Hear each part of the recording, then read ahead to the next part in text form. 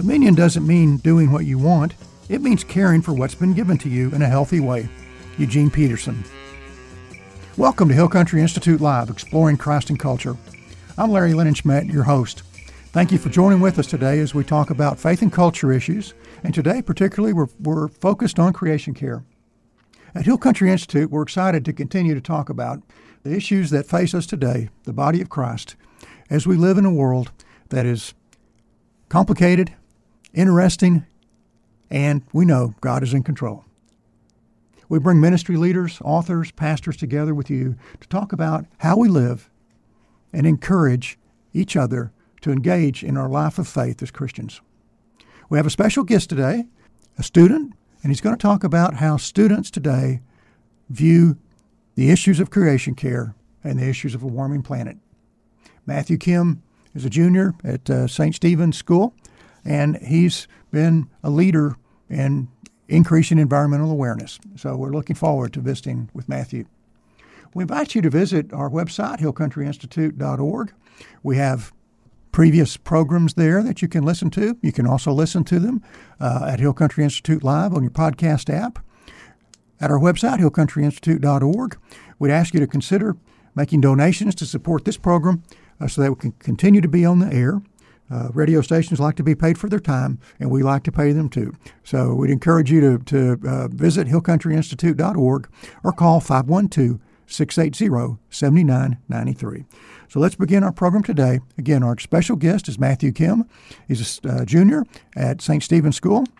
He's involved in many things there, from cross-country to being a student leader to making music. And so it'll be fun to talk with Matthew about his life and his view of how we take care of God's good creation. Matthew Kim, welcome to Hill Country Institute Live. Thank you for being our guest today.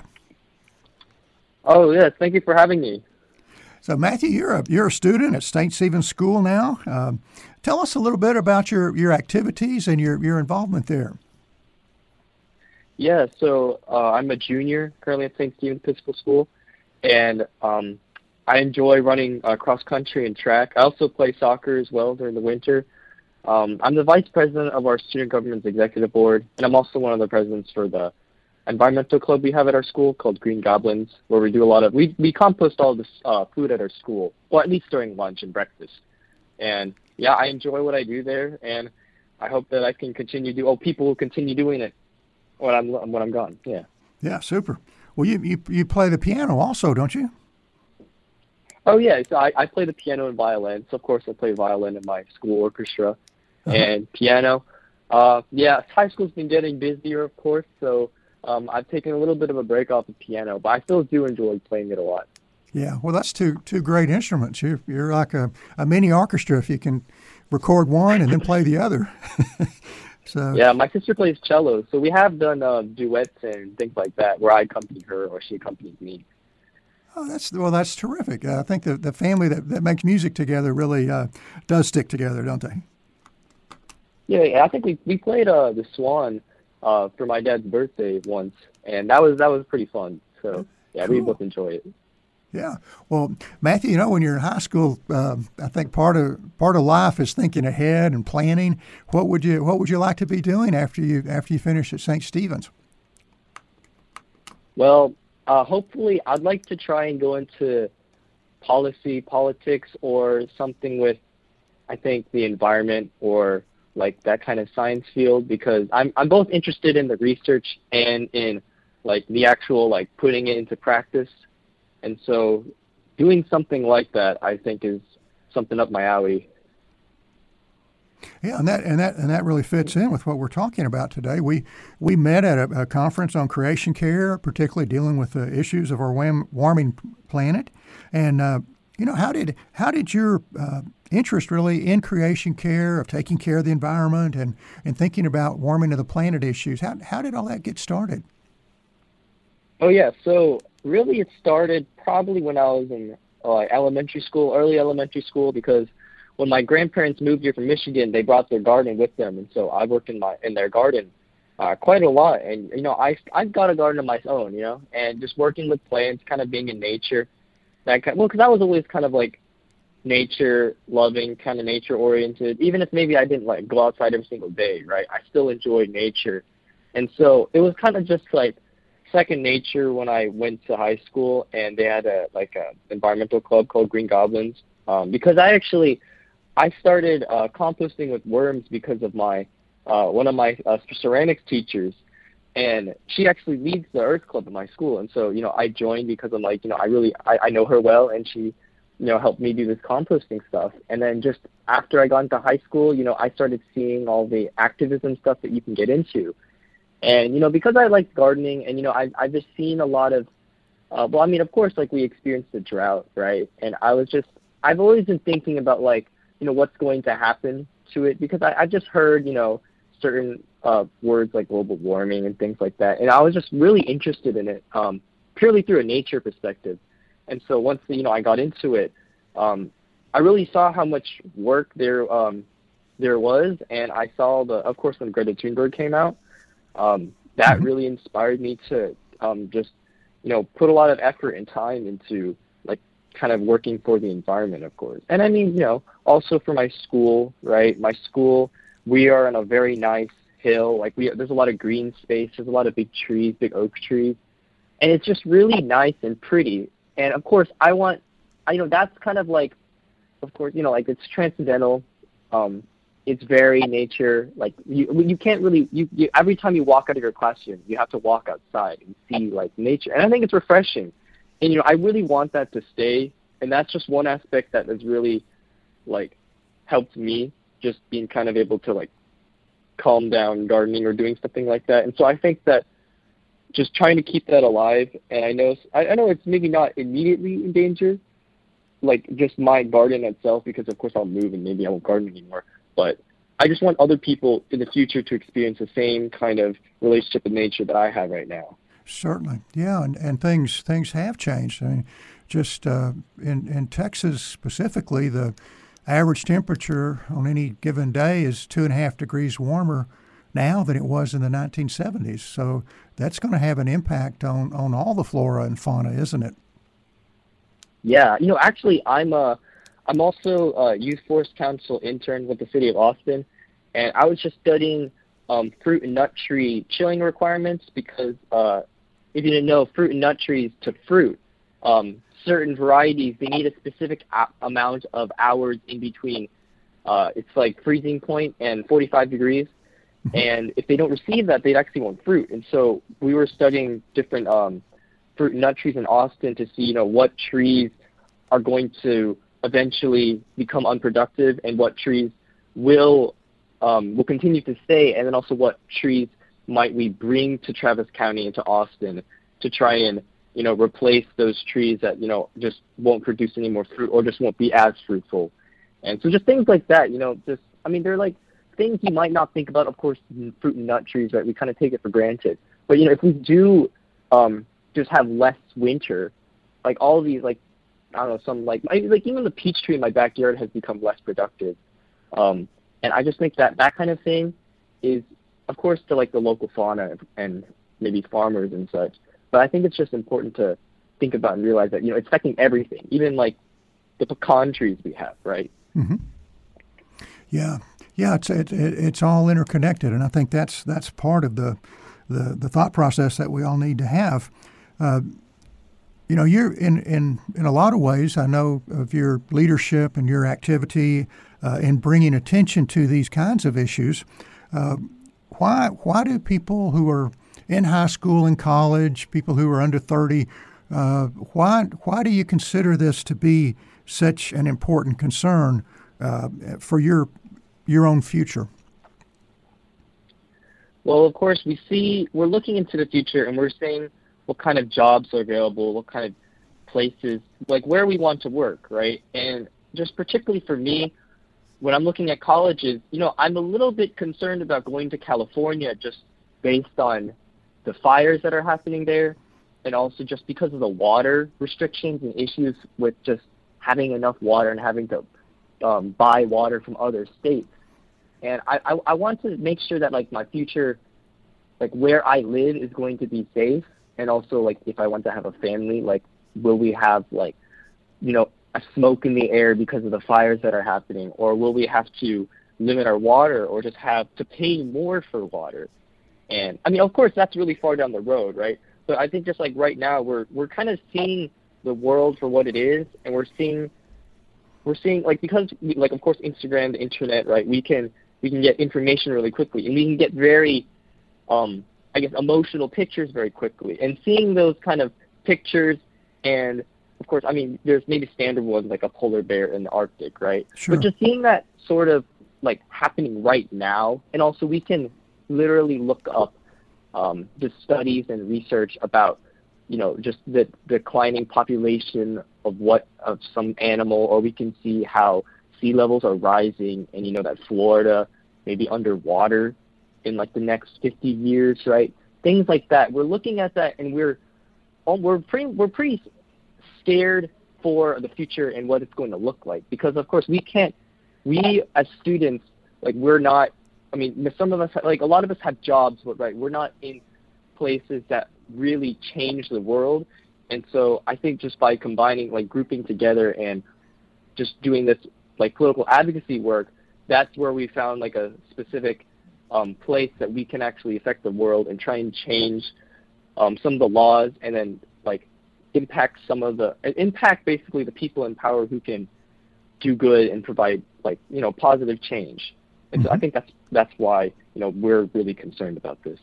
Yeah, you mentioned California. I just happened to have been reading about some of the issues there recently, and they're literally losing beach area. And in San Francisco, they have pipelines for sewage running through some of the beach, and they're constantly dredging in the bay and putting that soil and sand on top of those pipelines.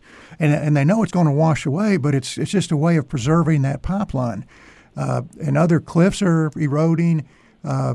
They've got the fires like you talked about, but there's just a whole plethora of issues in that one state. It's like the sea level rise, the warming, and the drought.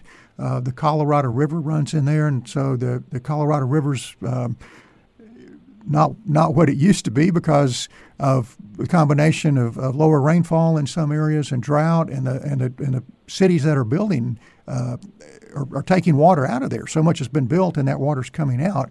So California is kind of a microcosm of what's going on in the whole world, isn't it?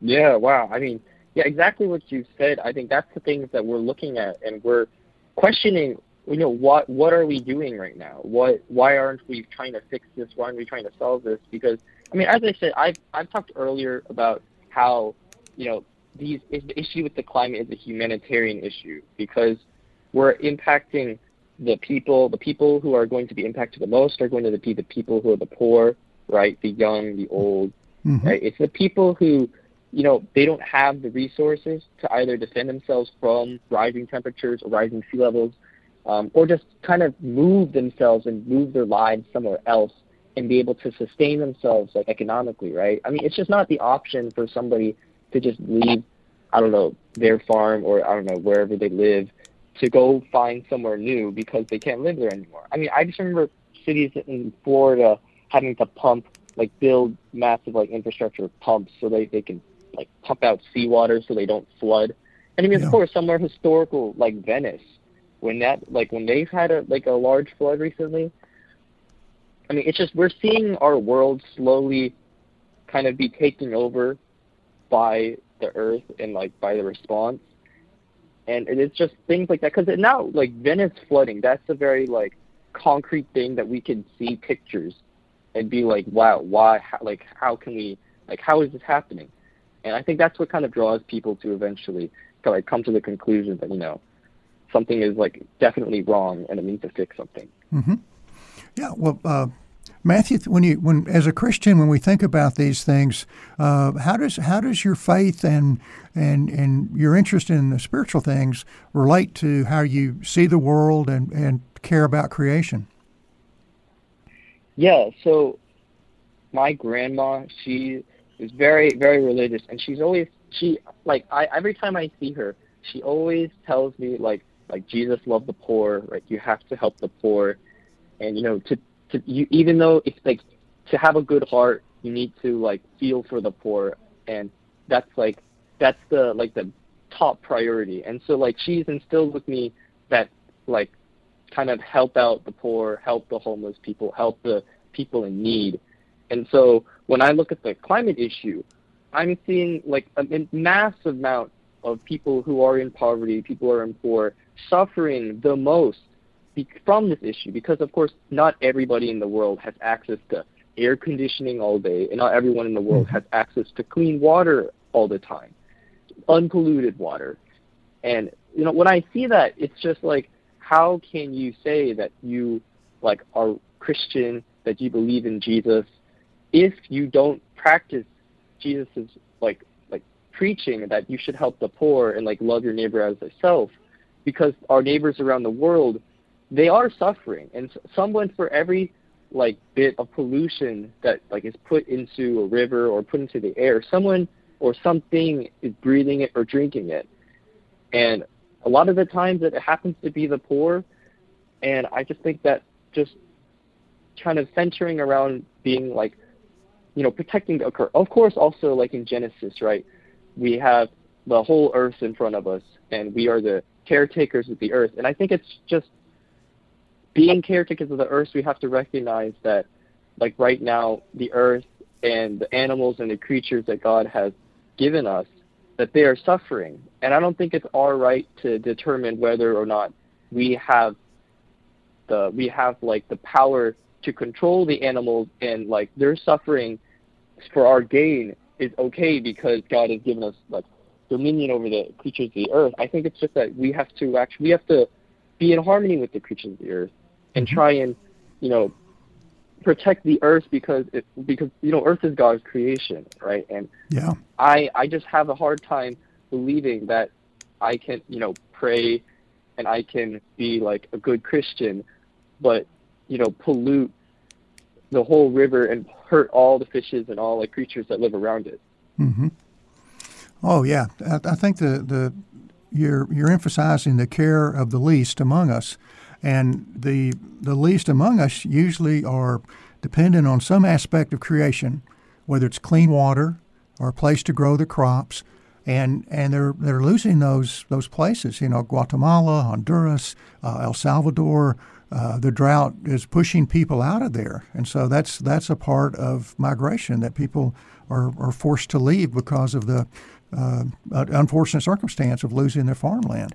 And we're seeing the same thing in the Sudan and in Bangladesh, and then as far as farmland goes, this year in the Midwest we had or in the last crop season we had a major flood that cut if I recall correctly, the corn that was planted was less than half of what would have been planted otherwise. So it hits a lot of different things, doesn't it?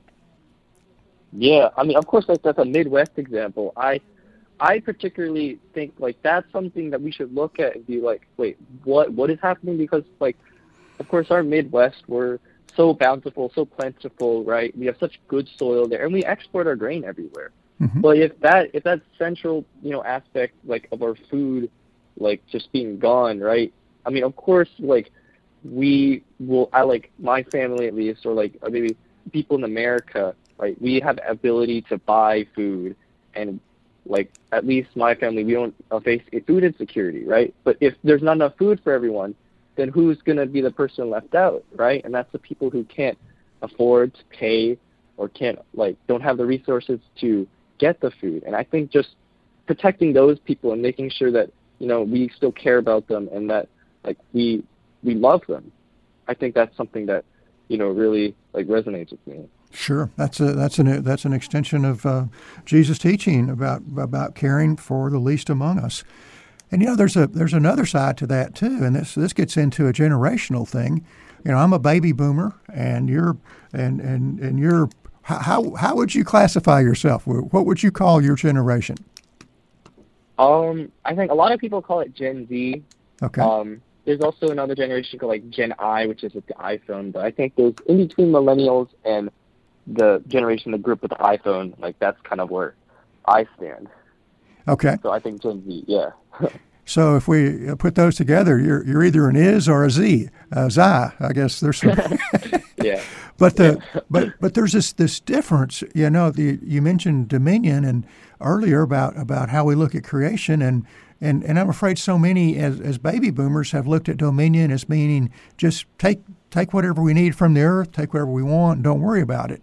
And I think there's a more full sense of what dominion means and what you've been saying of caring for everything in balance so that we're keeping the animals in a position where they can survive and fish can thrive so that we can have abundant harvest and catches. Now, isn't there a generational contrast there? Yeah, I think just the goals for our future, right? I mean, of course, each generation grows up with different problems. Mm-hmm. And I think it's just that with us, we're growing up in a world that we see is slowly falling apart. And I think it's just that since we're growing up in a world that's slowly falling apart, we at least have seen just the very we haven't experienced like a fully like complete world with what the ecosystem should be. And I think just seeing that and being used to it, and I think we just realize that something's wrong because we hear stories, of course, of maybe like I don't know, like when you were younger, right? Austin, like 100-degree weather was very rare, and now like we're having summers that there's like 50 days of 100-degree weather, and I think just when we're comparing our lives, and yeah, I don't think that there's a generational divide in like maybe there's a generational divide in understanding and of course of like ways we live our lives and cultural, because of course we lived up in different eras, but I think just the goal to see the earth as complete and also to help restore and heal the earth, that's there. And I think that's why we're like I think like I've been able to work with people who are older than I am because we both have the same vision, because we're both living on the same earth, and so there's no different earths that we're trying to accomplish. We're trying to accomplish the same earth. And I think that, of course, right, I mean, people who are older and people who are younger, right? People who are younger, right? We are looking for our lives, and we're trying to like set ourselves on a good path and trying to like make ourselves independent. While older, I think you guys are already independent and you already have like lived your life. And I think this the aspect of like the old wanting to help, or like the older people wanting to help the younger people have a better future, and the future trying to prevent the world from, like, I'm trying to restore what the older generation's world looked like. I think that kind of relationship actually works well because, right, I mean, we don't understand completely what it's like to live in a world that, the CO2 levels in the air were under, right, 400 parts per million, 390, 380 parts per million. We don't understand what it's like. But I think particularly with like baby boomers, right? You understand what the world was like then, and I think that that vision that you all had and that experience you all had helps give us a little bit of hope that we can return because we know it existed at some point. So at least for me, that's kind of like how I see it, and I don't mind that where there's such a big gap, because I think the reason why there's such the big gap proves that this problem is large enough to get interest with everybody. Because if there was only just the young people interested, then I think, it would just be, like, there might have been a problem. But since I think everyone's, interested in solving and trying to limit climate change, and I think that kind of proves how important it is to society and how it affects everybody, Sure. And the numbers among baby boomers who consider it an issue are going up among conservatives, particularly, and it seems that people who are more liberal politically have dealt with that before. But among young Republicans, there are a couple of groups: the American Conservative Coalition, led by a fellow named Benji Backer, and a group called the American Conservation Coalition. And these are two groups of people who are politically conservative, and they're working to deal with these issues. And they're taking their inspiration from the legacy of Teddy Roosevelt and even Richard Nixon, because Roosevelt championed national parks, and Richard Nixon oversaw the creation of the EPA. And back when the EPA began, I mean, things were really, the rivers were polluted, the air quality was bad. Even the Cuyahoga River actually burned. And you know, seeing a river burning, you know something's not quite right. That's just not supposed to be that way. But one statistic that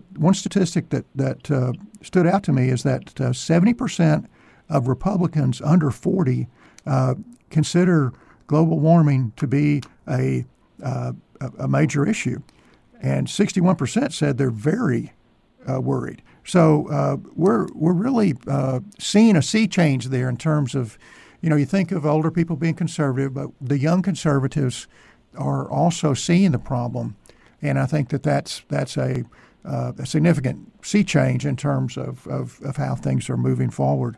So Matthew, we're going to take a little break now, and thank you for your input this time, and we'll be going further in the second half of the program. It's time for a brief break. I invite you to visit the website of Hill Country Institute, hillcountryinstitute.org. There are recordings and videos from our past conferences and radio programs on topics including spiritual formation in the life of C.S. Lewis, faith and science, art, and faith and business, many other topics. Some of the speakers include Eugene Peterson, Alistair McGrath, Andy Crouch, John Burke, Dallas Willard, and many others. And if you're looking for gifts, we have CDs and DVDs. So that's hillcountryinstitute.org. We invite you to stay with us during this break, and we'll be right back. We also invite you to visit our page on Facebook. We'll be back shortly.